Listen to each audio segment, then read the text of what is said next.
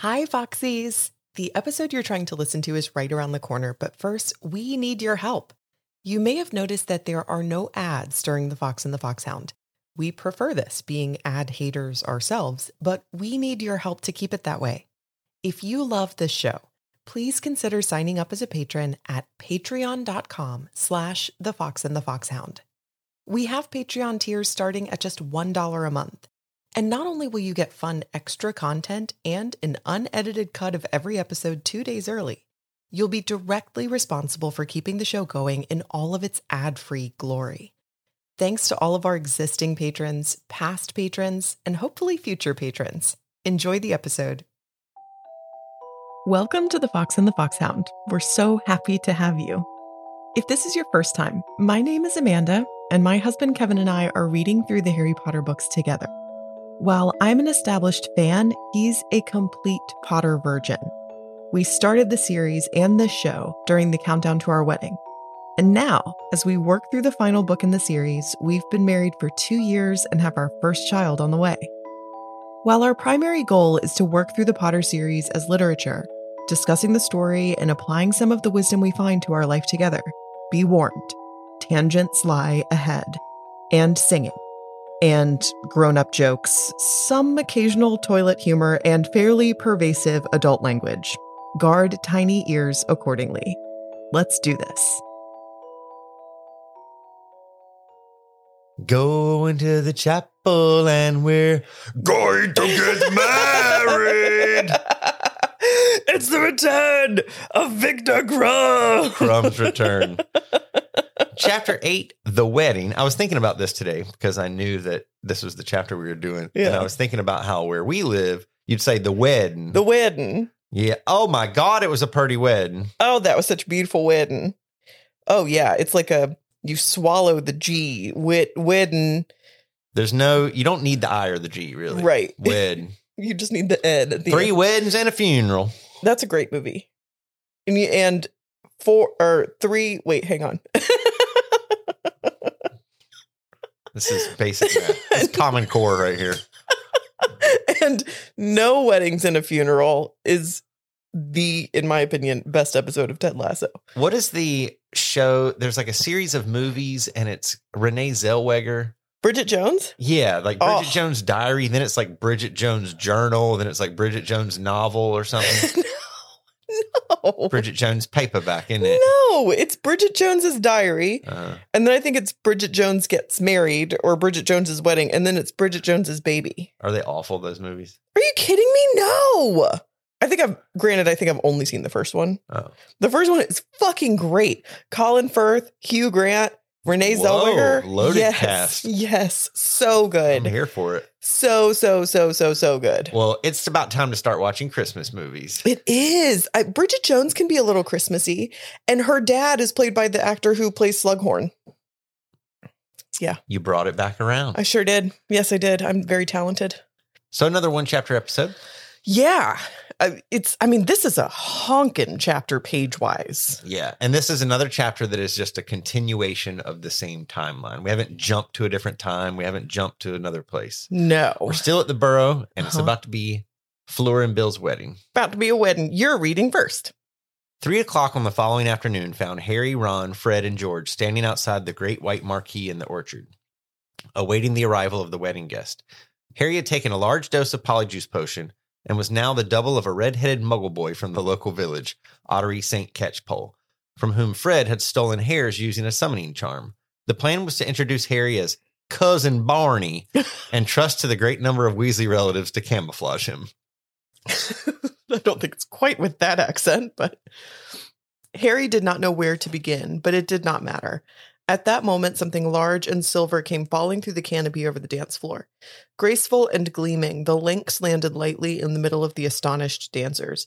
Heads turned as those nearest it froze, absurdly, in mid-dance. Then the Patronus's mouth opened wide, and it spoke in the loud, deep, slow voice of Kingsley Shacklebolt. The ministry has fallen. Scrimger is dead. They are coming. Oh, That one gave me chills. it's an epic way to end the chapter. Yeah. It really is. She loves to do this too. Oh, yeah. The author loves to like really settle you into some nice dialogue and a little comedy. Yeah. And a little bit of intrigue. And then just be like, oh, yeah, don't forget this entire series is about the devil taking over the world. Speaking of comedy, let me tell you, there are a couple of times I quite literally laughed out loud in this chapter. Oh my God, there's some funny shit and some really shocking shit. So Harry's disguised as Cousin Bonnie. Cousin Bonnie. And the first guest that we meet, Tonks and Lupin, show up. Yeah. Tonks has gone blonde for the wedding, which is just so cute in my mind. Yeah. And Tonks apologizes to Harry and was like, hey, my bad the way we left last time. They're really after werewolves right now. Werewolves right now. And so we kind of thought we were endangering the place and we had to dip. Right. And Lupin's like, looking miserable.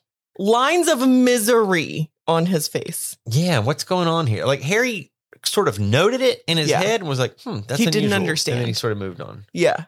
And then like Hagrid shows up and he can't really think about it anymore. But this is like the second or third time that this has been pointed out. Yeah. So, you've read 6 of these books.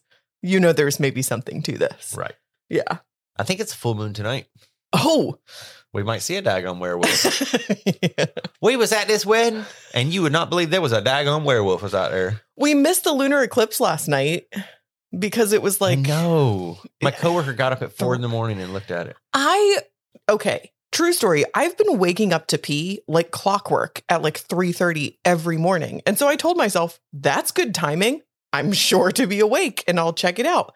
Of course, last night's the one night I didn't wake up at 3:30. At the same time, like 4 a.m., yeah, it could be raining gold out of the eclipse. And I'm like, I'm good, bro. I'll stay broke and be in bed. And it's cold outside too. And it's cold. But also someone I know, they don't live exactly here, but they is someone that was in my work group on Zoom this morning, said that she got up to look at it and it was super cloudy. So I'm just telling myself that it was way too cloudy to see anything anyway. Sour grapes. Sour grapes. So we also meet a character who has some prominence in this chapter. Yeah. Xenophilius Lovegood. I love which we know is Luna's character. dad. Yeah. And doesn't he has like a paper that's kind of like the Star or the National Enquirer, right? It's the Quibbler. The Quibbler, right. Mm-hmm. And that is the paper that published Rita Skeeter's like big interview with Harry in book 5. Yeah. Which was, like infuriated Umbridge. The Quibbler's like, no one takes it seriously, but that kind of had added some credibility, that article. And Harry doesn't seem to have any ill will towards Zeno. No, Zeno seems okay. Yeah. Definitely seems like the apple doesn't fall very far from the tree with Luna, because he's kind of a fucking weirdo. Yeah, he totally is. I love it. And Luna walks up and is like, oh, hi, Harry. Even though Harry's completely disguised as Luna, be cool, man. Chill, Luna. Jesus Christ. She's like, oh, hey, Harry. He's like, how did you know this is me? She was like, just your expression. Which, I mean, listen, it's cool. She's so intuitive, but like, could you not blow his fucking cover right now? God. So they say something about the gnomes and how her dad appreciates the gnomes. And they're super weird. The Jernumbly or something, like Jernumbly magic. And she's like, I got bit. Look, Dad, I got bit by a gnome. And he's like, well, that's quite great. That gnome bites are good for you. Right. The whole exchange is just very strange. They're two of a kind, these two. Yeah. Can we talk about Auntie Muriel, the legend? She's a nightmare. She's a total fucking nightmare. She's also kind of hilarious. Yeah. She's like... We've all met these people before. Totally have met these people before. She said, Merlin's beard, what is Xenophilius Lovegood wearing? He looks like an omelet. And the other part was talking about the tiara and Fleur wearing it. She said, she's a good-looking girl, but still French. Right. And then Hermione comes down and says that Aunt Muriel said to her, is this the Muggle-born? Oh my God, Auntie Muriel. Poor posture and skinny ankles. Jesus Christ. Jesus. Auntie Muriel. I mean, you get the sense that this is not just like, okay, sometimes people get old and they just go, you know what? I'm fucking old. I can say whatever I want. I feel like this woman has just been mean her whole life. She's just a jerk. You know who she made me think of and who would be great at playing her is Emily Gilmore. Oh my God, she's very Emily Gilmore. Like Auntie Muriel 40 years ago was Emily Gilmore from Gilmore Girls, in case you're not familiar and you're not on like a first name basis with the Gilmore characters. From Gilmore Girls, it's the main Gilmore's mother. Oh, yeah. I can now hear that in her voice. It's just so much bite. I love it. And we have another surprise guest show up. It's Victor Crumb. The return of Victor. It's been so long. They're like, what are you doing at this wedding? He's like, because most weddings have cookies. I think it's so sweet that Fleur invited him. Yeah. And he says to Hermione, you look wonderful. He does. And Ron is super jealous. Do you think Hermione wants to dance with me? Stop it. Harry, at one point, he doesn't know Harry is Harry, but right. At one point, Crumb asked him, like, yo, were they a thing? And Harry's like, yeah, pretty much. They kind of are. Yeah. You know, and then he's like, damn, what's up with that chica? And he's talking about Ginny. Fucking Victor, and man. Harry's like, she's taken, and he's a giant, and he'll kick your ass, and stop bringing it up. And he's like, what good is it being a Quidditch star if all the good-looking girls are taken? Listen. Victor, he's on the prowl at this wedding. If you're single and you go to a wedding, besides being there for whoever it is, your second modus operandi better be, who are the other single, drunk, attractive people that are here? Absolutely. Especially the members of the wedding party. Because they're like the wedding celebs. Right. Exactly. You know? Yes. We had several. How many did we have? 9 on each side? Did I have 9 bridesmaids? I had 7. Was it only 7? Why did I think it was 9? I think we had an even number. Yeah. So we had 7, but most of my bridesmaids were married. Yeah, they're all married. They have kids. Like, sorry. Half the people at the wedding have kids. And Exactly. There weren't a ton of single folks at our wedding. And I don't think anyone hooked up at our wedding. No, because the whole wedding, there were not a lot of people between the ages of like 21 and 26, like the early 20s. Like, who the hell was there in the early 20s? Like our niece who's in a relationship. That's like the only person I could think of. Right. And a couple of our theater friends who are younger, but not a ton of people. They're in theater. They don't need weddings to find people to hook up with. They just find their next production. Showmans.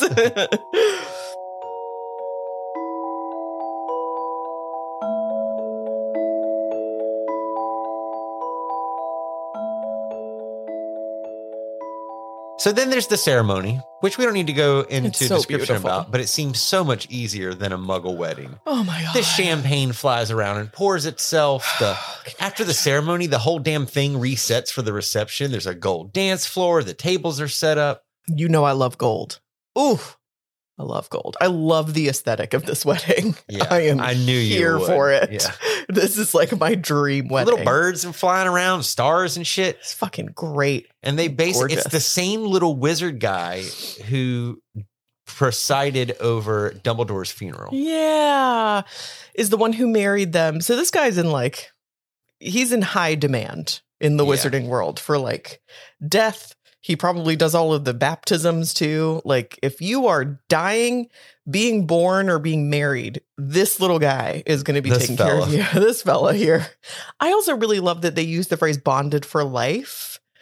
Isn't that nice? Yeah. Like, I just think that that's sweet. I also really like the line, I don't know if I can find it, but where it talks about when Fleur walks out, usually her beauty is almost imposing, but the way that she was like radiant, it made everyone else look beautiful in her light. Yes. I just love that idea. It was so beautiful. That idea of when somebody walks into the room, when a beautiful woman walks into the room and it's like makes everyone else look beautiful. Like it shines this, light on everything. And it gives you the sense that she's so happy that she's like radiating this happiness, this joy. It's gorgeous. I saw Maya Angelou speak at UNCW when I was in high school. Yeah.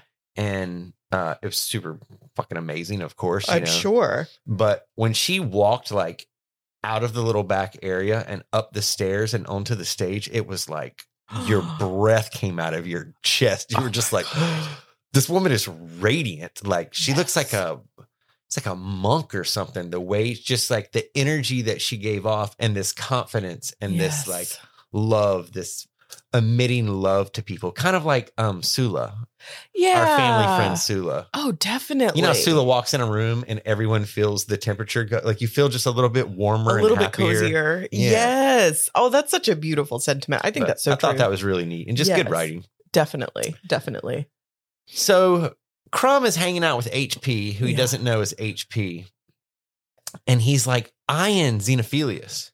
And he's like, this motherfucker. Yeah. This is like actually like modern day right now. Like, oh, yeah. You're just somewhere and you're like, oh, I see. Is that a dog whistle? Little fucking white supremacist sticker on your car, whatever. Like, right. Oh, fuck this dude, you know? Right. But he's like, fuck this guy. Yeah. And like, why is he so mad at him?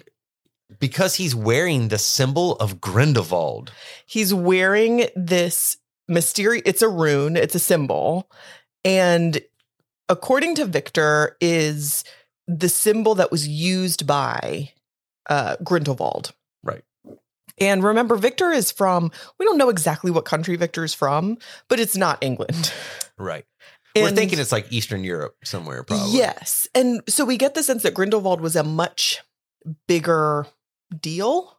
His whole reign of terror was much bigger for Victor than it was for And there's some weird Harry. tie-in with like World War II, because it was around like 44, 45 or something. I think Grindelwald's time was in the 40s. And didn't he have like a huge battle against Dumbledore or something like that? Yes, he had a huge battle against Dumbledore. Believe it or not, we actually learn a little bit about that in book 1 because it's on Dumbledore's chocolate frog card. That like one of his greatest achievements is the defeat of Grindelwald and it names the year. I can't remember. And he was a dark wizard, right? Yeah, he was a dark wizard. And Victor says, I don't think Grindelwald was that much of a threat here because it was said that he was always afraid of Dumbledore. Yeah. So that's probably why he didn't really venture into England, but he was awful. You know, I mean, Victor says he killed my grandfather, and Victor's upset because in Durmstrang, which is his school, Victor's school, and it's also where Grindelwald went, Grindelwald started carving that symbol that Xenophilius is wearing into a wall or something. And then for years after, it was kind of co-opted and used as this, like you said, kind of like a white supremacist symbol. Yeah. For, you know, just to use an allegory that makes sense in our world. Crumb even says something like, they don't even know what the hell that means. Like, how could you be so careless with this symbol? Like, do you understand what that means to people, you know? Right. And Harry says, like, he may not, like, knowing him, he probably does not think that it means that. He tells him, listen, the old man's kind of a fucking weirdo. Like, there's a good chance that he just picked that up at a yard sale or something, you know? Yeah. That's another weird, like, wonder what it's called in the UK. Oh, like a yard sale? Like, even here in the South, we have a yard sale. Up north, it's a garage sale. Garage sale, yeah. And that just has to do with the geography of, like, more urban and rural places, you know? And there's also a tag sale. What is that? That's what some people call yard sale. Tag sale. Oh. Everything's got a tag on it, you know? And then there are sale. estate sales, but that's different, right? Yes. How is that different? An estate sale is basically like someone's entire estate is being sold. Yard sale is like, this is shit we don't want. Right. Estate sale is this person's dead and we're getting rid of all their shit. Okay. So an estate sale is like, that's where you can find some real jewels. Furniture and jewelry shit. and clocks and all that type of stuff. Nice. As you know, I love yard sales. You do love a yard and sale. Yard sale culture in the South. This is a little learning. Here we go. Episode for you guys in my education about the American South. Yard sales are a huge deal. Oh, yeah. Like a huge deal. Every town has them every single Saturday. Oh, yeah. Now, when you get into the wintertime, you don't get a bunch of them, but there still will be one or two. But in the spring, there's tons. And when I was a little boy, I would always spend the night at my granddad's house on Friday night so we could wake up early Saturday morning, eat breakfast, and hit the road before the sun even came up. We were like the early birds. You know, they say no early birds. No early birds. Early birds are people who like you advertise that your yard sale starts at 8 and at 7 o'clock, they're knocking on your door. Got any records? God damn it. Yeah. I hate when people come to yard sale and ask for something super fucking specific. It's like, open your eyes, motherfucker. All you have is clothes and shoes and a few toys. And they're like, you don't have a John Deere auger, do you? You're like, what? You don't have a purple sweatshirt with Stephanie sewn on the back, do you? Like, what are you talking about? No, I have the stuff that's here. You got anything inside? Yes, my home, my wife. So me and my granddad used to hit the yard sales.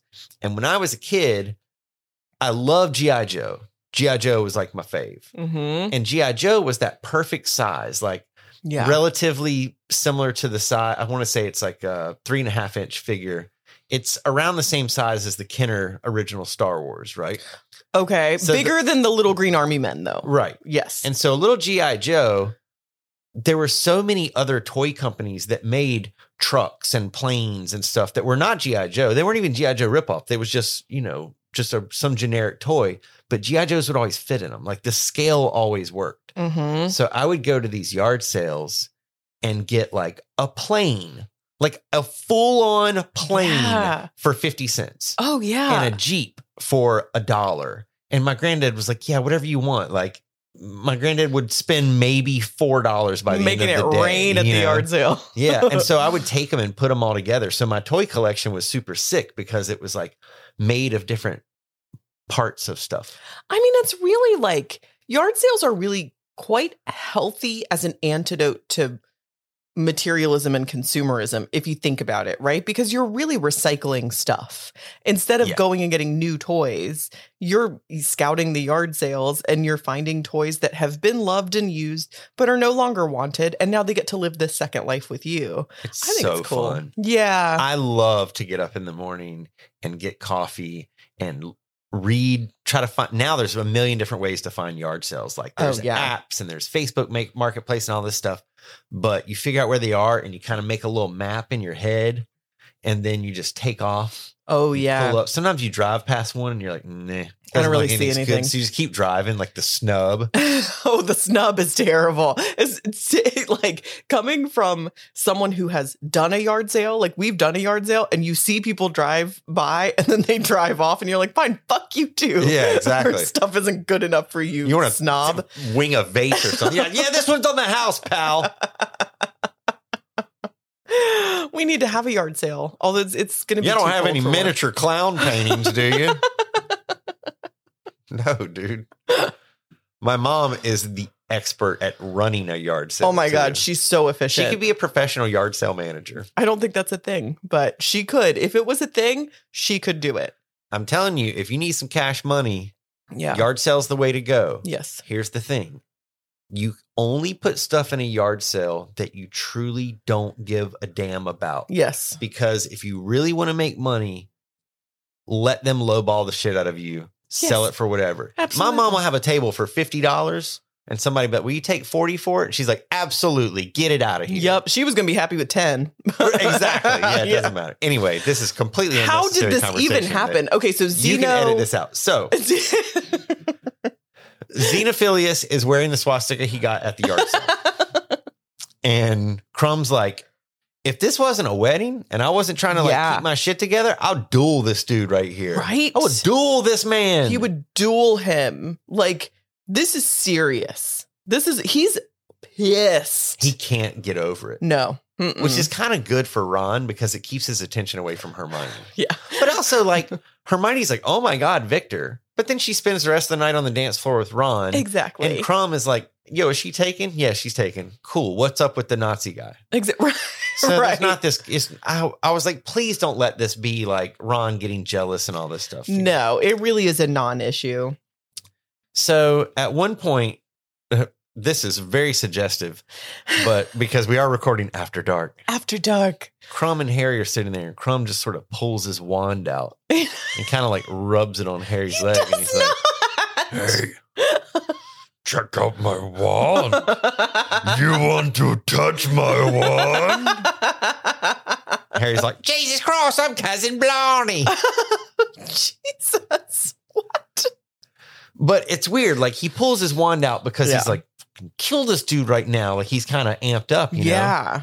And Harry looks down at it and goes, Grigorovich, Grigorovich, Grigorovich. And Crumb's like, what? What are you talking about, dude? What the fuck about Grigorovich. Jesus Christ. It would be like if Harry had pulled out his wand and Crumb out of nowhere and said, Ollivander. Like, what about him, motherfucker? Jesus. Somebody walks in your house and you go, Nike. Yes. They are Nikes. Right. It's very strange. And so they talk a little bit about Grigorovich. Yeah. And it's like Harry has like remembered. He's like, oh, yeah, I forgot. Grigorovich was also a wand maker. Yeah. He doesn't even know how he recognized that was a Grigorovich wand, right? He does, because when they were all, when the Goblet of Fire tournament was happening, why can't I remember the name of the Triwizard Tournament? Jesus the Christ. Goblet of Fire tournament. The pregnancy brain. Do you even Harry Potter, bro? The Triwizard Tournament was happening. Like basically right after all of the champions had been selected. I can't make words tonight. Am I having a stroke? What's happening? They all had to go and talk with, it was Ollivander who was there, because they had to have these official, like, they had to weigh their wands. Right. Yeah, the whole wand weighing ceremony. And then we got very dirty about it, I'm sure. At that point, the reason why he's connecting it with Quidditch is because somewhere there's a neuron firing in Harry's brain that remembers Ollivander going, oh, this is a Grigorovich wand. So we have heard the name before. Yes, we have. He goes, Grigorovich, Quidditch. Yeah. Fucking Crumb's weirdo. like, what's wrong with you, dude? Cousin Barney, are you okay? He really, like, not very well tries to be super cash. And he's like, so, where is old Grigorovich these days? Crumb's like, fuck if I know, dude. He's retired. I don't know. I'm not doing fuck all. He's not my friend. Like, I don't know where he is. Yeah. Jesus Christ, you fucking weirdo. And but he's retired. We do know retired. He's retired. Yeah. Whatever. And Crumb makes his way off, being mad that he can't get any Strange at the wedding. Right. And also wanting to kick Luna's dad's ass. He's just not having a good night, Crumb. God, don't drink. Do not drink, Victor. If Jesus. you ever have an inkling you want to fight some girl's dad at a wedding, just maybe you should not drink that night. Maybe just stay sober. Be the DD that night. Do everyone a favor. And if you're friends of that person, don't do what we did to my brother at a Halloween party once, which we convinced him that there was somebody that was flirting with his wife. What? And it was a 10-year-old boy. What? When did this happen? This was years and years ago at my dad's Halloween party. We were like, Tim, dude, there's this guy you see this guy that your wife keeps hanging out with or whatever. And he's like, what? I don't care. Like, whatever, dude, And then we just kept on. Like, now they're dancing together. And Who he was is like, we? What? Some cohorts of mine. I can't remember. I'm sure. Who, And my brother's like, point him out to me. And we pointed him out, and it's a little boy. And he's like, what's wrong with you people? I'm with Tim. What the fuck is wrong with you?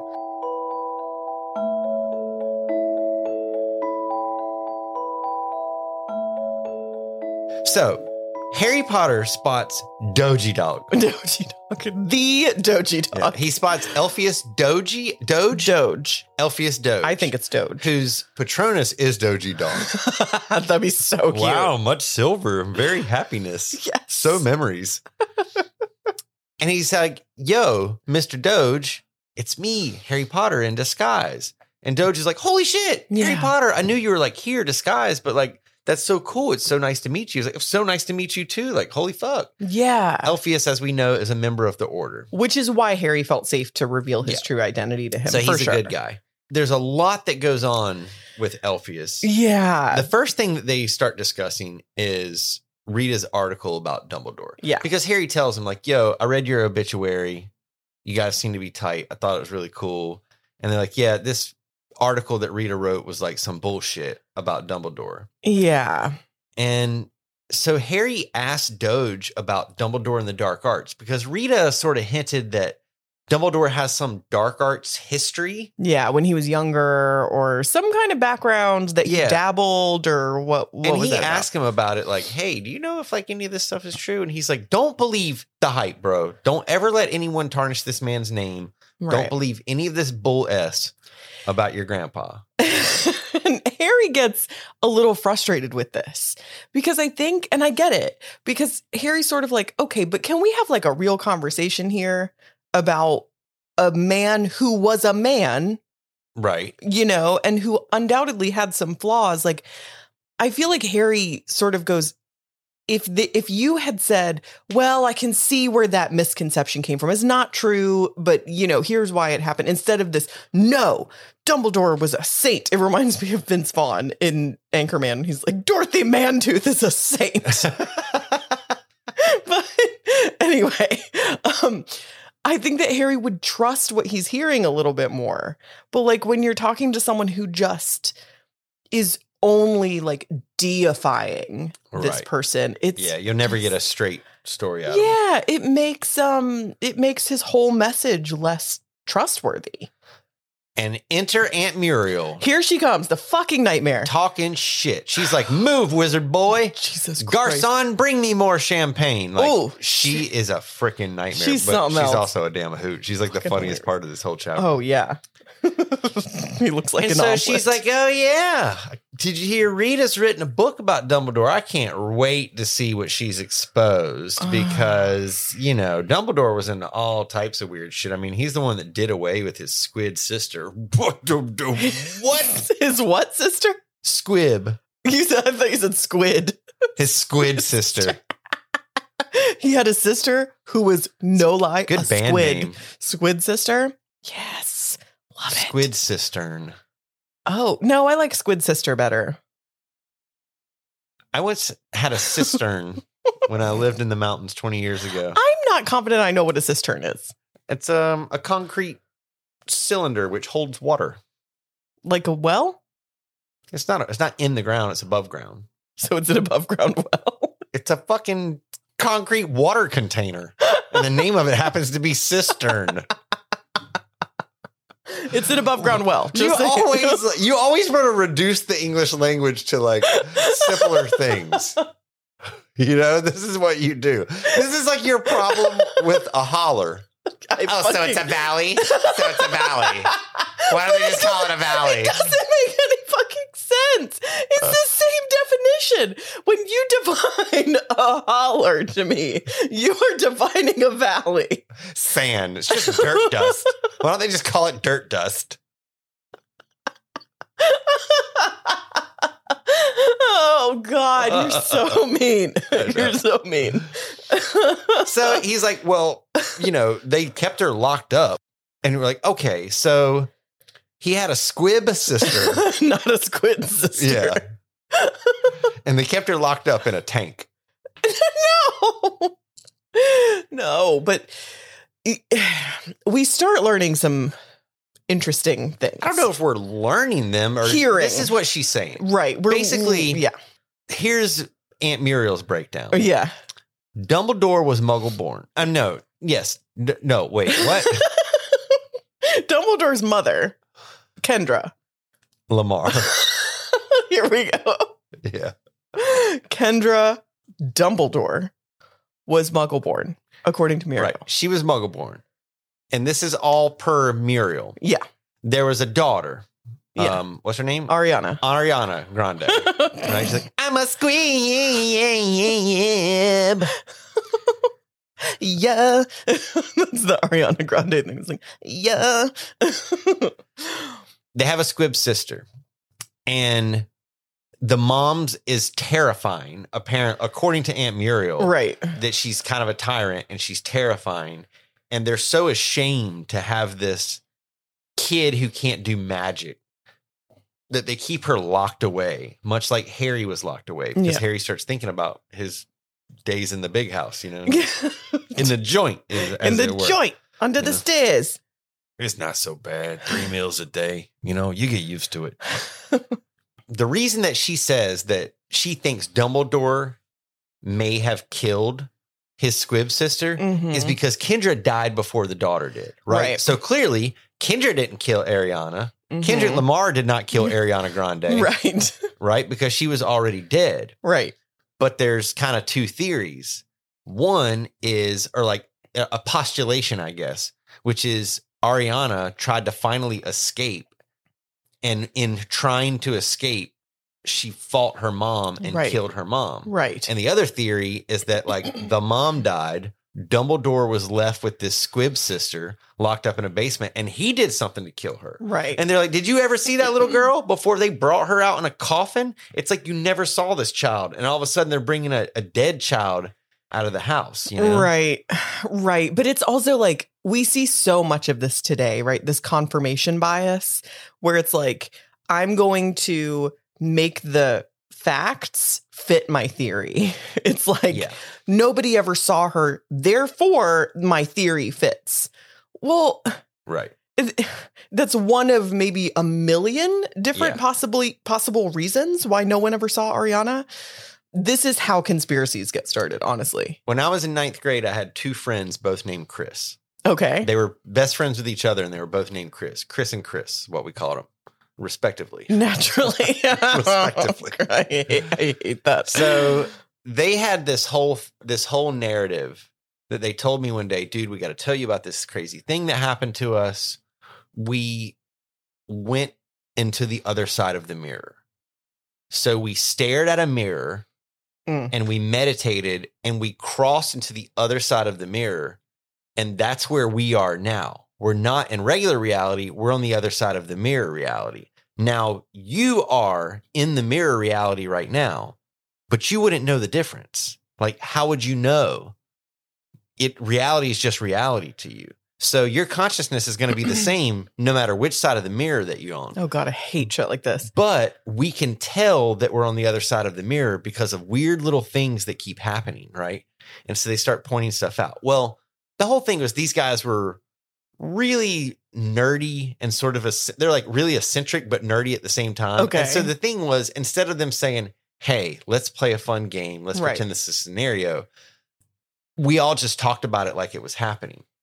So anything that we would see that was weird, we would be like, dude, see, like more evidence. And weird stuff would happen.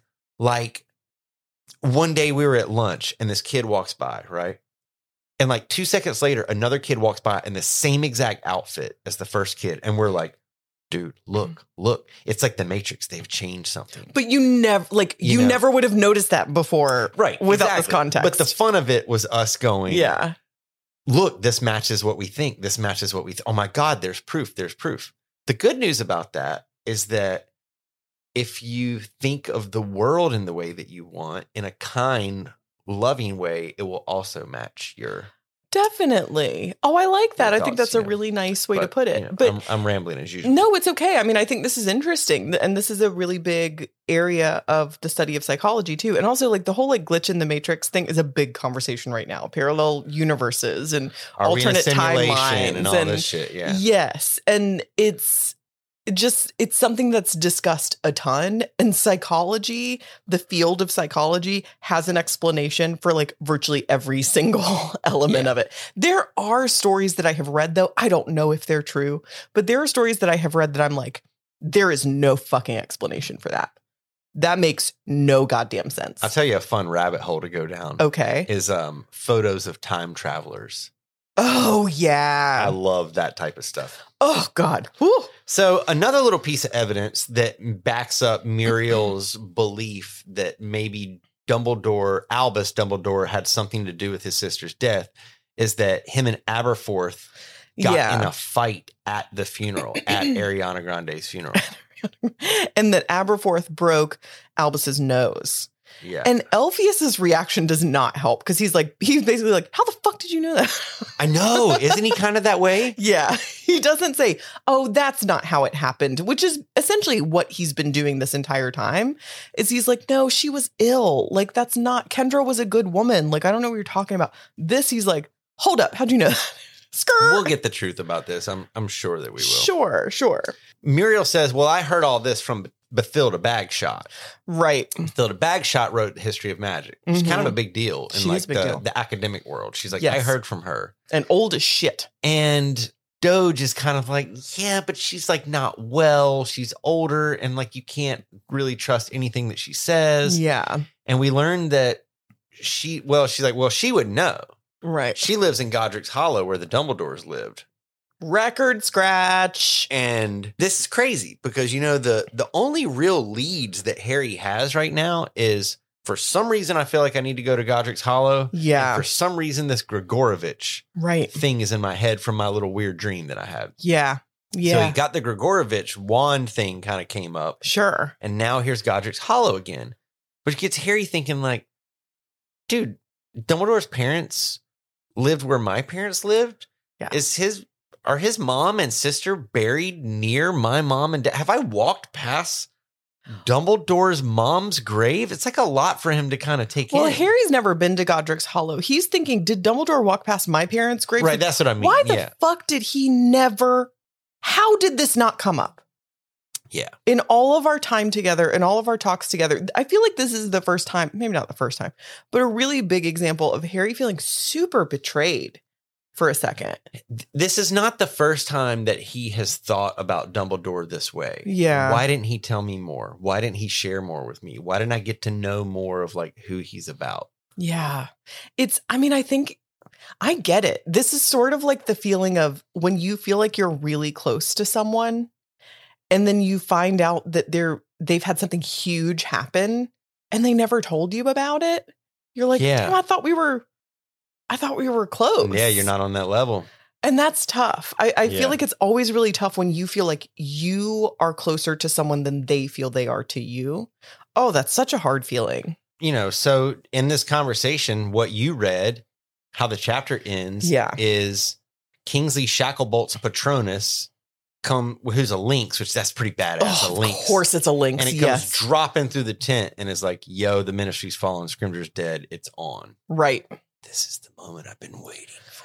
Well, it's funny because last week, Scrimgeour's there reading out the will. And it was funny because your prophecy was all about like, I don't think this is going to end well for Scrimgeour. And in my head, I'm like, he's going to be dead in about 16 pages. Yeah. So I knew this was coming. Oh, we need to memorialize Scrimgeour. Oh God, I guess we do, don't we? All right. Well, let's give the music.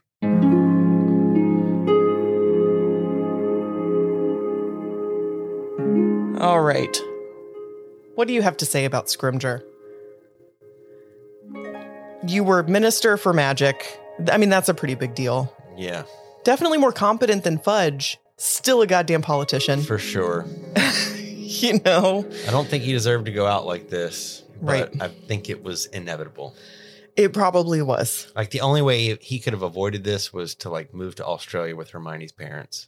I mean, right. And have his memory erased. They still would have found him. Yeah. It's, does this make you, or maybe you just feel like you don't have enough information, but does this make you kind of second guess the prophecy you made last week about Scrimgeour being in Voldemort's pocket? I mean, kind of, yeah. Like, I kind of want to think, oh, yeah, he was maybe not in his pocket. He could have also been in his pocket and got freaking whacked. That definitely could still happen. Here we go. Whacking the balls. So, yeah, an intense end to that chapter for sure. And, you wanted war. You wanted... It's time for these two sides to actually start fighting each other. Yeah. The one little tidbit we forgot to leave out was that Hermione tells Harry, what happened with Victor? I saw him storming off. It seemed like he had been arguing with Xenophilius. Oh, right. So we did forget that. I guess at some point called him out and was like, yo, nice symbol, punk ass. Yeah. My bike, punk. Sounds like maybe Crumb did end up having a couple glasses of champagne and actually acted on his ire, if you will. Not great. Not great. Come on, baby, light my ire. God. And this is when I want to go back to the song that I think it's the AC/DC song. You want blood? You got it. You love that song. I mean, we should go get AC/DC tattoos. I like that one song by AC/DC, so I'm all set with getting an AC/DC tattoo. So no, thank you.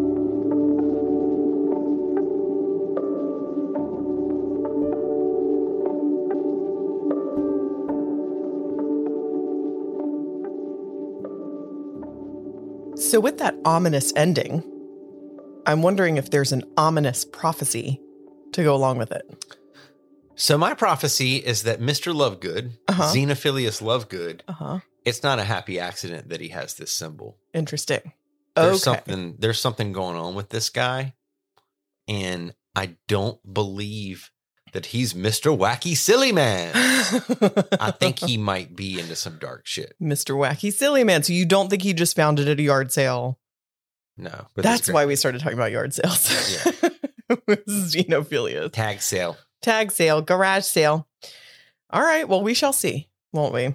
What is your wedded bliss Hedwig's digital get down hoot? Cookers. Nice. Our Hedwig's digital get down comes from Cody, and we have some more exciting news about Cody when we get to Marauder shout outs, if you know what I mean. But Cody sent us a question that I thought was so appropriate for this wedding chapter. And it's one of those great questions that's not so much about Harry Potter specifically, as it is just about relationships and, the other focus of this show. So here's what she said.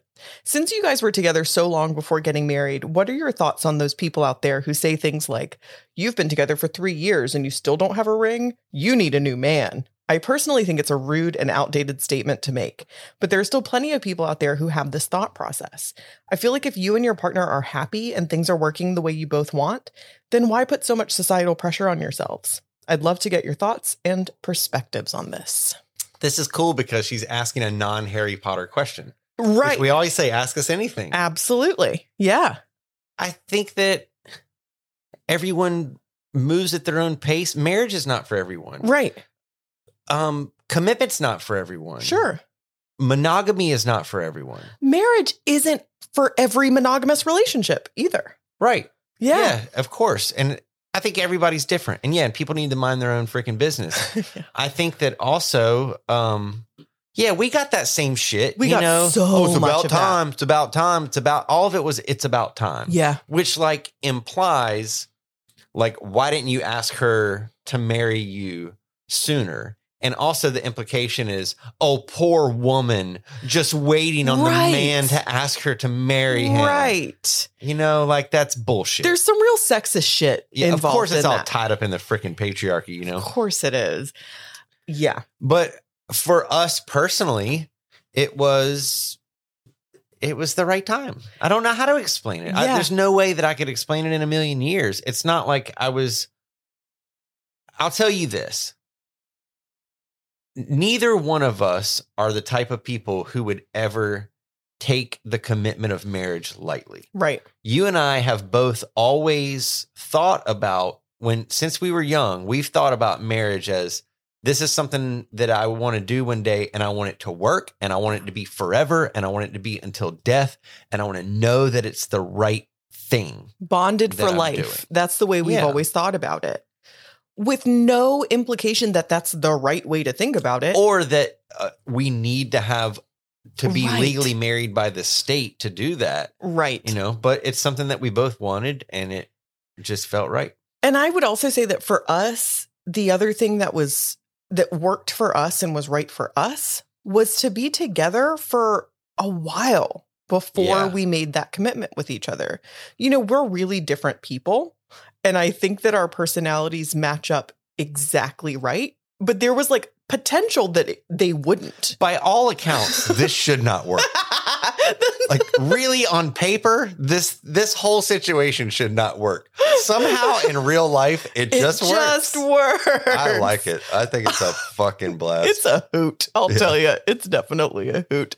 But yeah, I completely love what you led off with, which is just that everybody is different. Every couple is different, or every pair, not even just pairing. Partnership, whatever. We want to call it, right? There are thruples. There are people who are in group relationships. Polyamorous relationships. Yeah. Yes, all of that is valid. But I think you've got to check in with yourself and know what works for you. And I think there are definitely people out there who want to be married and their partner does not want to be married. And that's a conversation that should be had. Yeah.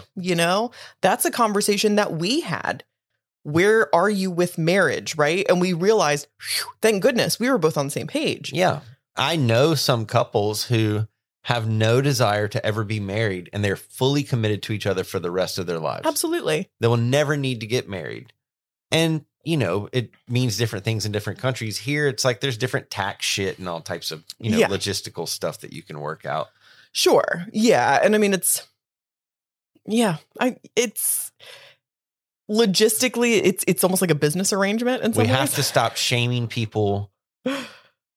All of the shame that has to do with marriage, I think it does come from like shame. When are you going to make an honest woman out of her? Yeah. In other words, like she's a lying whore until you like put a ring on it. Like exactly. it all is rooted in all that. How about stupid stuff?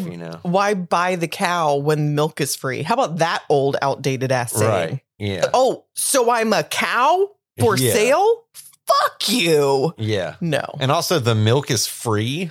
What? I have nipples, Greg. Could you milk me? So the long and short of it is, how do we feel about people like that? They're judgy fucks. And there's a lot of that around. I feel like there's so much shaming and judgment because what you're doing is not what I would do. Yeah. And that's really unfair. Practicing building other people up is important. Yes. It's not easy, but it's important. Choose kindness.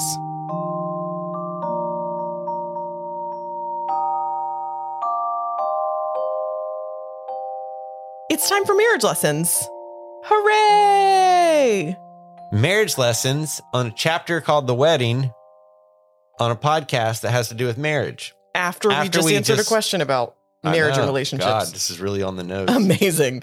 I'm going first. My marriage lesson was inspired by Xenophilius and Luna's behavior at the wedding because they're super weird. But it kind of, I think, goes nicely with the answer we just gave for the Hedwig's Digital Get Down. My lesson is stay weird and don't be concerned with appearances. I'm not saying go out of your way to be fucking weirdos everywhere you go, because that can become really trite and fucking cheesy. Annoying, Yeah.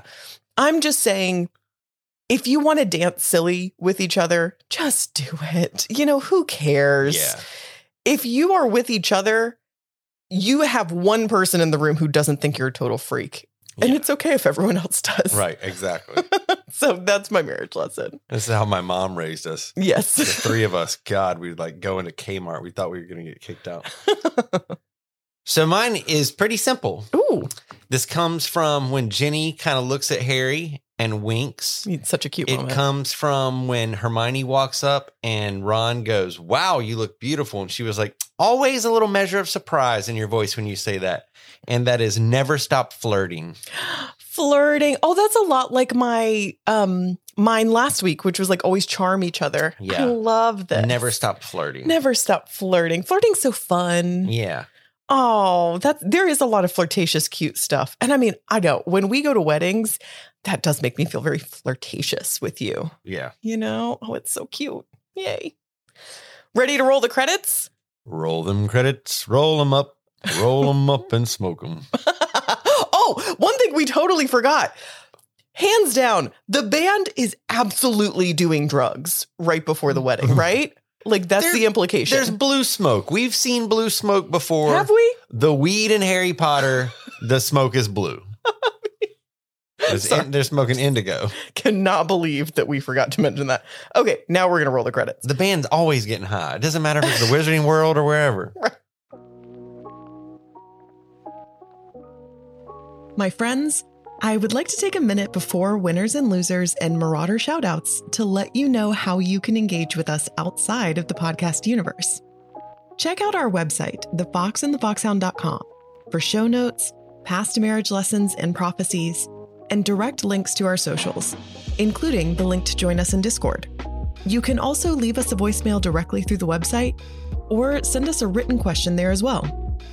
You can find us on Instagram and TikTok using @thefoxandthefoxhound, and on Twitter using @foxandfoxhound.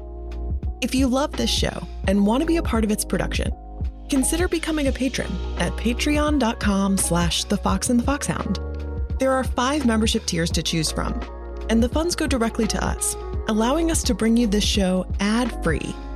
Our patrons truly make this show happen. You can also show us some love by telling your Potterhead friends about us engaging with us on social media, and rating and reviewing on Apple Podcasts. Finally, we want to send a huge thank you to two special people.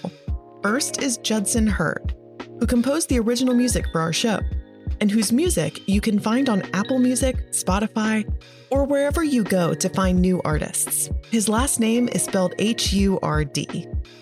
And second, our fantastic, brilliant, and all-around wonderful manager of mischief, Josh Bailey. Be sure to check out Casting Roles.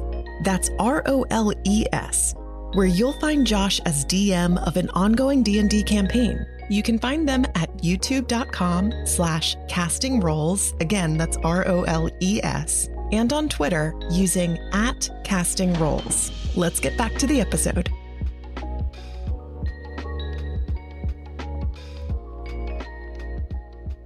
Wow, what wonderful credits. It's time for winners and losers. Who is your winner? Elphius Doge. Why did you give it to Doji Dog? Because I like that he defended Dumbledore, and I like that he sort of stood up to Aunt Muriel. Yes, he really did, didn't he? What a stand-up guy. My winner, I gave it to Luna. Kind of for the same reason that it inspired my marriage lesson. It's just she's always so thoroughly herself. Yeah. And it's also just nice to see her. We haven't seen her in so long. I know, I have missed her. Yeah. Who was your loser?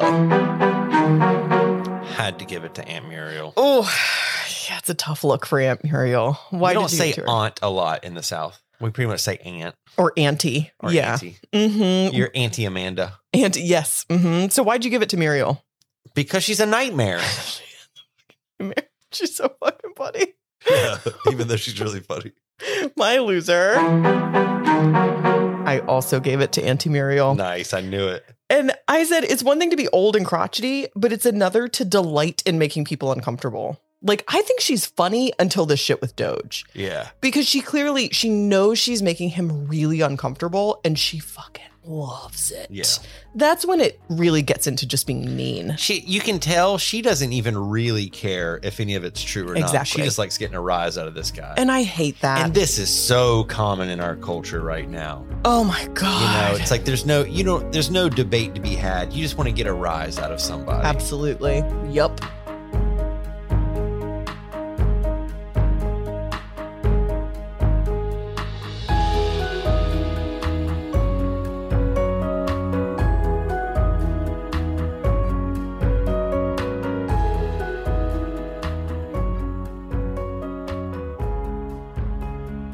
It's time for Patronus moments.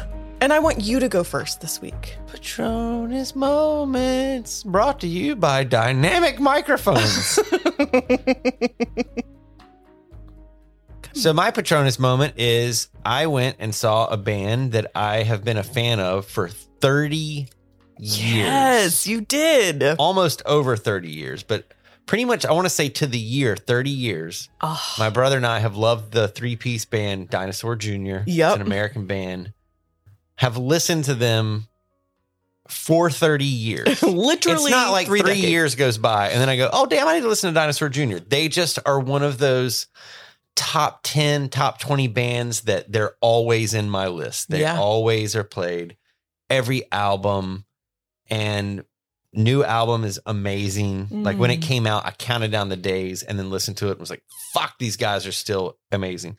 But me and my buddy William went up and saw Dinosaur Jr. That's live. so nice. They are one of the loudest bands that has ever existed. God damn it. And which was also like an insane experience. But just, I was standing there and I was watching this band. We were way, way back in the back, but I was watching this band and just thinking about how lucky I was to be there and how cool life is. Yeah. And how really one of the joys of life is like you find things that you really love and connect with. Yeah. And you get to connect with them and love them your whole life. Yeah. You know, and the fact that this band got back together and has been back together making albums and now they're touring again. And I'm like, who would have ever thought that I would ever see this band live? Yeah. And I stood there and I was like completely in the moment.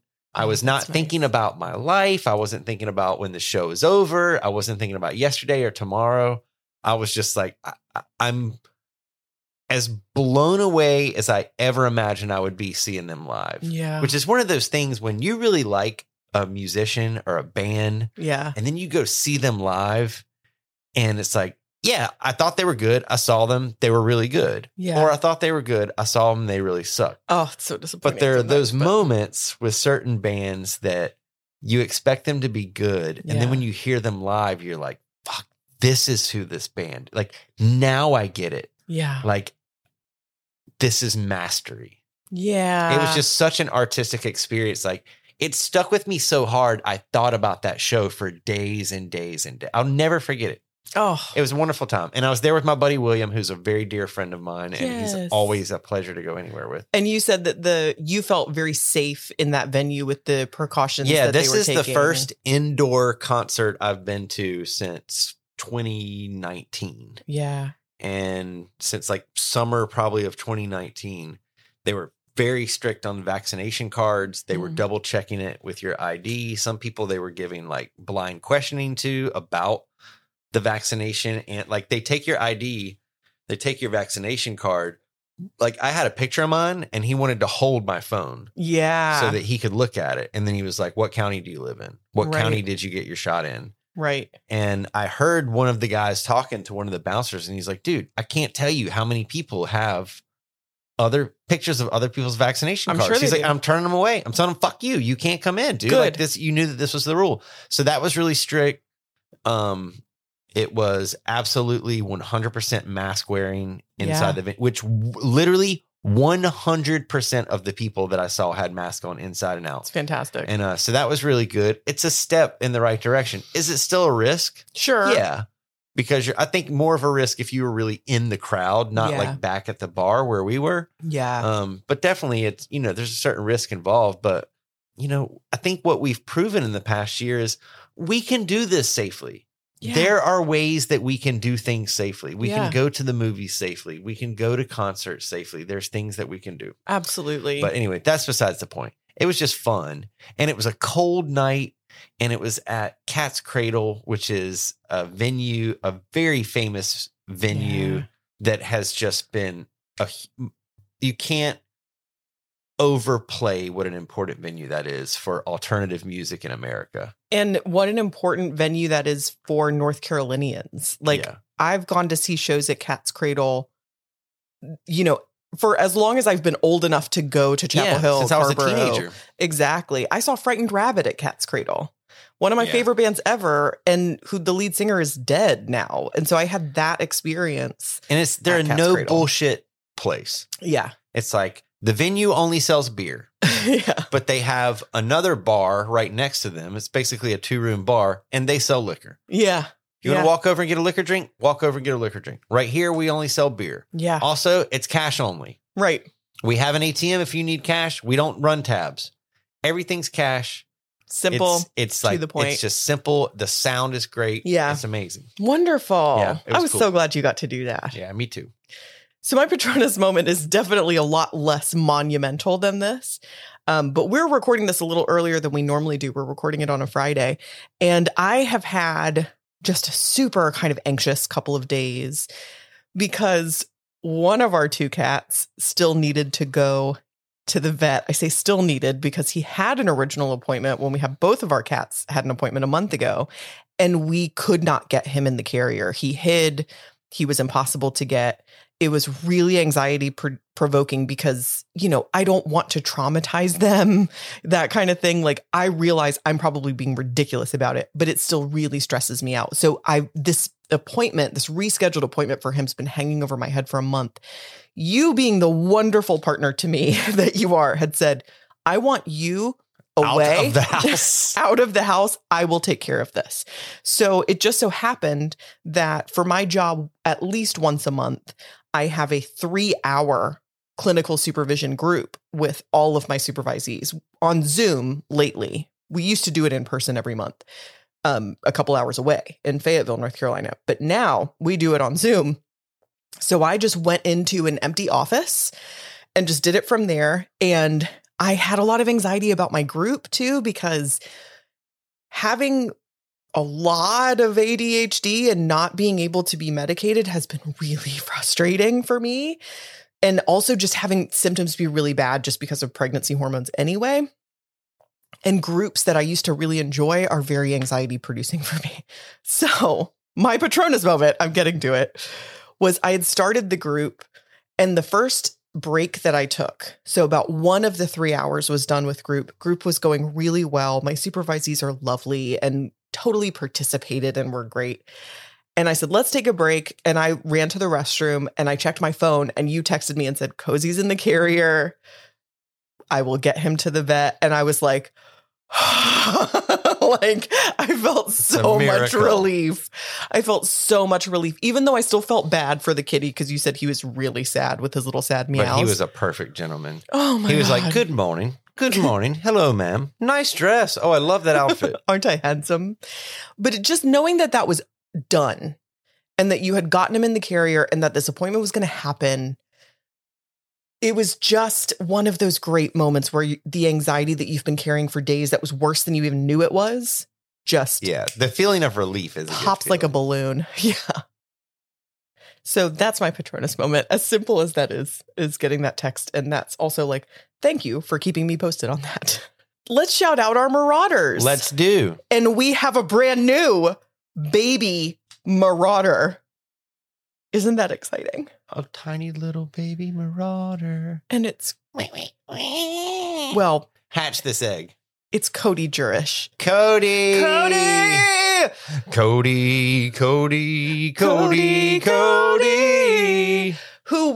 She's been a patron at a lower level for a while and has been very active in Discord. This is someone that we feel like we've really gotten to know and have really become friends with. She's brutally funny, like seriously hilarious. And she's now a Marauder. And isn't that effing exciting? Thank you so much, Cody. Thank you, Cody. So here's your prompt for these Marauder shoutouts. And we're going to kick things off with Cody. You know how at a wedding, you've got your folks who are dancing and you've got your folks who are mingling. Mm-hmm. You might have your folks who are othering. Right. What Smoking are our, weed. like with the band, apparently. What are our Marauders doing at this grand event? Some of our Marauders may have actually been at our wedding, and we can tell you. So what about Cody Jurish? What's she doing at this wedding? Cody's going to be helping. Oh, totally. Yes. Even though they're going to be like, no, Cody, please, you're a guest. Please. She's no, I'm going to help you. I'm going to help you bust this table. I'm going to help the caterer. Yeah, Cody would be helping in some way. That is so accurate. How about Wild Blue Raven? Into the Wild Blue Raven. Wild Blue Raven's going to be kicking up them hills and cutting a rug on the dance floor. Yes. So like flapping her wings. I her love big it. blue, beautiful wings. Oh, beautiful. Flavia Diaz. I think Flavia is going to be helping the bride like stay calm. Oh, totally. Because, we heard her voice last week in our Hedwig's Digital Get Down. Yeah, wonderful accent. Beautiful, calming voice. Yes, I think that's on brand. How about Samantha Tillman? I think Samantha's going to be involved in some sort of shenanigan. Ooh, like maybe like shenanigan. putting shaving cream on the car, just married, or tying the tin cans, or some kind of shenanigan. She's some mischievous. She is. How about Lindsay Prestige? I think she's probably going to be doing a magic show for the kids to entertain the kids that are there. Oh my God, yes. Because, she was in the Prestige. Because she was in the Prestige, exactly. How about Melissa Hunter? I think Melissa's going to be mingling, working the crowd, talking, oh, hi, I'm Melissa. Nice to meet you. Oh.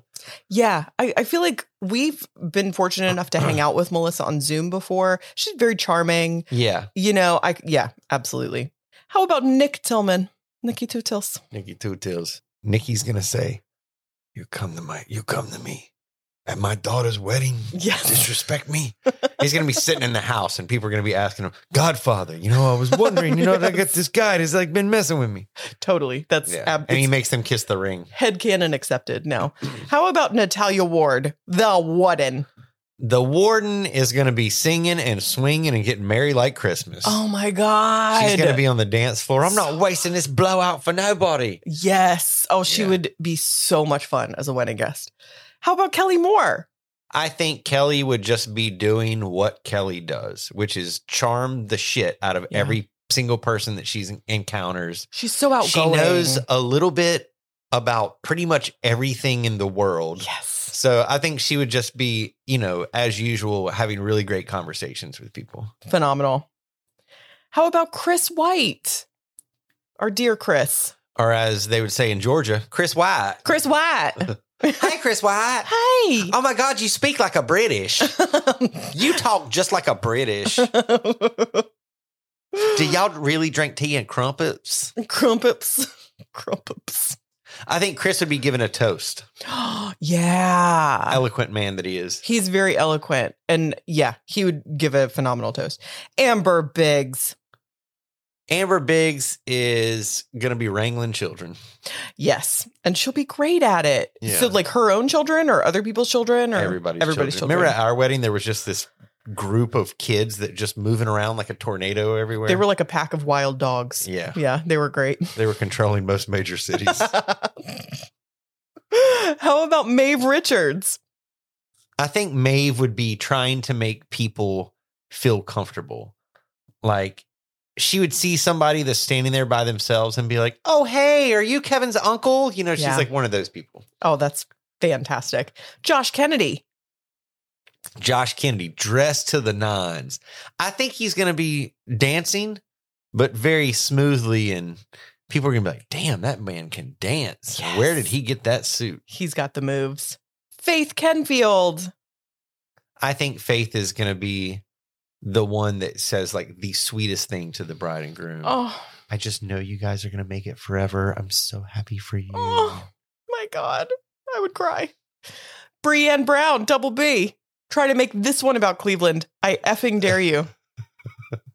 She's going to be that guest at the wedding that only talks about the same thing over and over. Now, when I played football, it's like, okay, dude, is there anything else you can talk about? She's going to be like, now, weddings in Cleveland. Cleveland has some of the best wedding venues. Now, I had a friend get married at the Rock and Roll Hall of Fame. You can't get married inside the Rock and Roll Hall of Fame, but they have a cute little reception area outside. Oh my God. Daniel Marks, D Marks. D Marks is going to be sitting on the damn tailgate of a truck out in the parking lot drinking whiskey out of a boot. Damn, that's really specific. Okay. How about Jennifer Ayers? I think Jennifer Ayers will just be like trying to make people laugh. Yeah, definitely. Which always sets people at ease. Yeah. I feel like kind of like my best friend Josh's wife, Olivia. Yeah. She like, really likes to make people laugh. Humor is just such a equalizer. Or Katie Bowman. Oh, yeah, for sure. Yeah, that kind of attitude, like just looking for the next funniest thing. Definitely. How about Mallory Gallagher? Mallory Gallagher! Bow, bow, bow, bow. Pew, pew, pew. I think Mallory is going to be the person that obsesses over the gifts. You know how like you get married and some people bring gifts and they bring envelopes of money and stuff. And there's always someone that's like, we need to put this in the car. Yes. We need to put this in the car. It's going to get rained on. We need to put this in the car. That's who she's going to be. And thank God for those people. Yeah. Yes. How about Sarah Epting? Sarah will be dancing. Yes. Absolutely. Oh, such a good dancer. With her adorable child. Oh my God. She's so cute.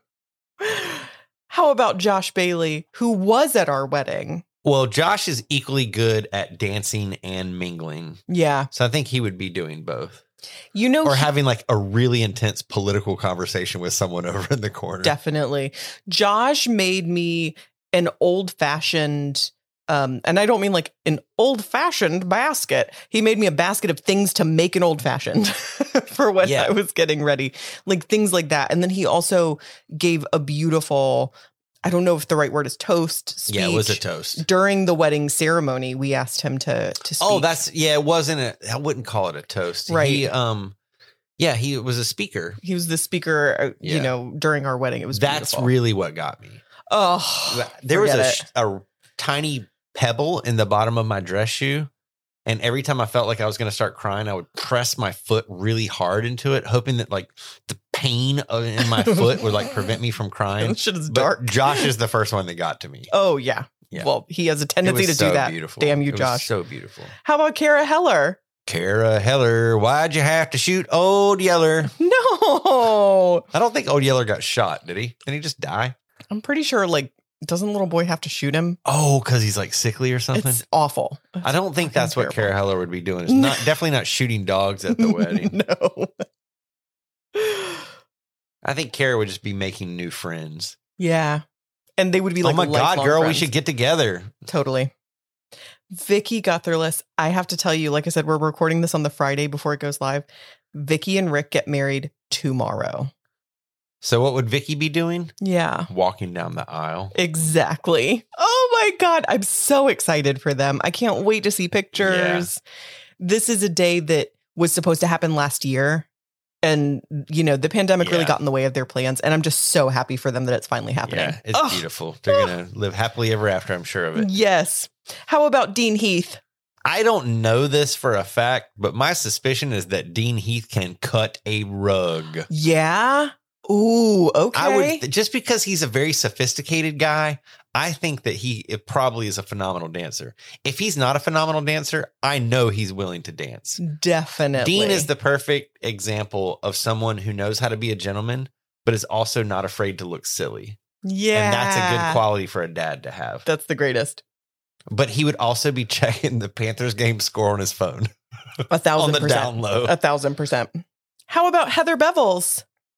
Heather Bevels, who was at our wedding and we at hers. Yes, yes, absolutely. Oh, Heather will dance. Oh, yeah. Oh, yeah. Heather would dance to beat the band.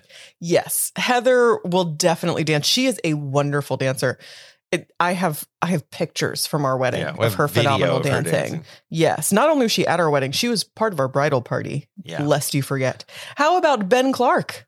Ben Clark would be outside with me, like, yeah, just having some conversation. Yeah, drinking an old fashioned. Yes, God, I want an old fashioned right now. How about Pete Collins? Oh, I could see Pete giving a hell of a toast himself. He would bring the house down. I think Pete would be the best man. Yeah, Pete is like best man material. Oh, totally. And being the best man at a wedding is awesome. Yes. It is like probably one of the funnest things I've ever done. Because you're kind of like a celebrity. Mm-hmm. And because this is the funnest thing about being a best man at a wedding is that there's an expectation from you that you are going to sort of like, you know, be a good judge of the crowd and that you're sort of a man of the people. So it gives you a justifiable excuse to approach pretty much anyone and introduce yourself and that sort of thing. You're kind of acting on the groom's behalf. I love that. You're like groom ambassador. How about Michael Terry? Michael Terry's running security. Yes. He'd be great at it. Yeah, like our nieces and nephews ran security at our wedding. The best idea. That came from your brain, if I'm not mistaken. Or was it Lily? Was it our niece Lily who... I want to say it was one of the kids. Might have been Lily's idea. Yeah, our nieces and nephews at our wedding wore shirts that said security, black shirts that said security. Yeah. And they had little earpieces and they fake had sunglasses. Yeah. And they loved it. They took their role very seriously. I'll put a picture of it in the show notes. Oh my God. How about Lexi Phage? Lexi Phage is going to be driving the limo. Ah, is it a Lexus? It is. Yes. How about Hannah Gibb, the bovinator? The bovinator. She grew up on swamp water and gators. Her and Wild Blue Raven just had birthdays, the two of them. The bovinator would be the wedding planner. Totally. Because she's very organized and she's very proactive. Get on that. You have a career waiting for you. How about Amy Sophia Mayer? I think Amy would be working on the vibe of the wedding. Yeah. So she would show up before the wedding and like burn some sage. Yes. Then she would give like a reading, like a rune reading to the bride and groom. Gorgeous. You know, and she would kind of bless the grounds and stuff. Gorgeous. I need to talk to Amy about my shrine. Yes. Aren't we going to be on their show soon? Yes. So we are recording our next episode of Rambling Raven Puffs on Monday. So I think they're usually recording about a month in advance-ish, about 4 weeks in advance. So the episode that we're recording this coming Monday should be coming up sometime in December, I think we'll be airing. Yeah. Amy and Jess are buds. I know. How about Senia Jorgensen? Senia is going to be singing at the wedding. Xenia, we didn't even know that you sang. Thanks for telling us. She's going to sing like a songbird. How about Larissa Oatman? She's going to be wrangling those twins. Yeah. I could see her doing twin dancing. Oh, yeah. My God, those sweet, sweet babies. And how about Kit and Demi? Kit and Demi will start the mosh pit at the wedding. Yeah. They'll be out there windmilling and fucking picking up change and shit. It'd be great. Do you know what picking up change is? No. I'll tell you after we stop recording. I'll show you what picking up change is. Oh, my God. Okay. I don't know if I want you to. I know that Demi's laughing right now. I don't know if I want you to show me, but okay, you look a little mischievous. And for our extra shout out today, we have a brand new patron. Always exciting. Now, we don't know much about her yet because she's brand new to us. We just met her. Nice. So you're going to have to just go with your instinct about this one. Yes. Andrea Kretz. Cool name. We've got the best names among our patrons, really. Andrea is sitting at the baby grand piano. She's playing the piano for the wedding. If we find out that you actually play the piano, Andrea, that's going to be like out. glitch in the matrix for real. Okay. Love it. As always, thank you to all of our Marauders and all of our patrons. Welcome, Andrea, to the Patreon family. And thank you, Cody. And thank you, Cody, for becoming a Marauder. And congratulations to Vicky and Rick, who will be married by the time anyone hears this. So much exciting stuff happening among these wonderful, wonderful people. And thank you to all of you listening. Yes. So that was a wedding and a death. Scrimger died. Pretty big deal. I cannot wait to take some of our UK listeners to a good old Saturday Southern yard sale morning. Yes. And you'll say, how much do you want for you? That's how you ask the price of something. Yep. How much you want for your wheelbarrow? Your wheelbarrow. Absolutely. Would you take 8 for it? $10. Would you take 8 for it? I mean, I could do 9. All right, I'll give you 9 for it. Yes. I'll tell you what, I'll give you 10. Throw in that rake. So I got more than that in the rake. This is so That's another accurate. thing that you say. I got more than that in it. Right. It's so accurate. What's your nightmare? It's not my favorite. It's not my favorite thing. I'm not going to lie. We love you all. We'll be back next week for whatever the fuck happens after the wedding. How exciting. Happily ever after. Voldemort coming for you.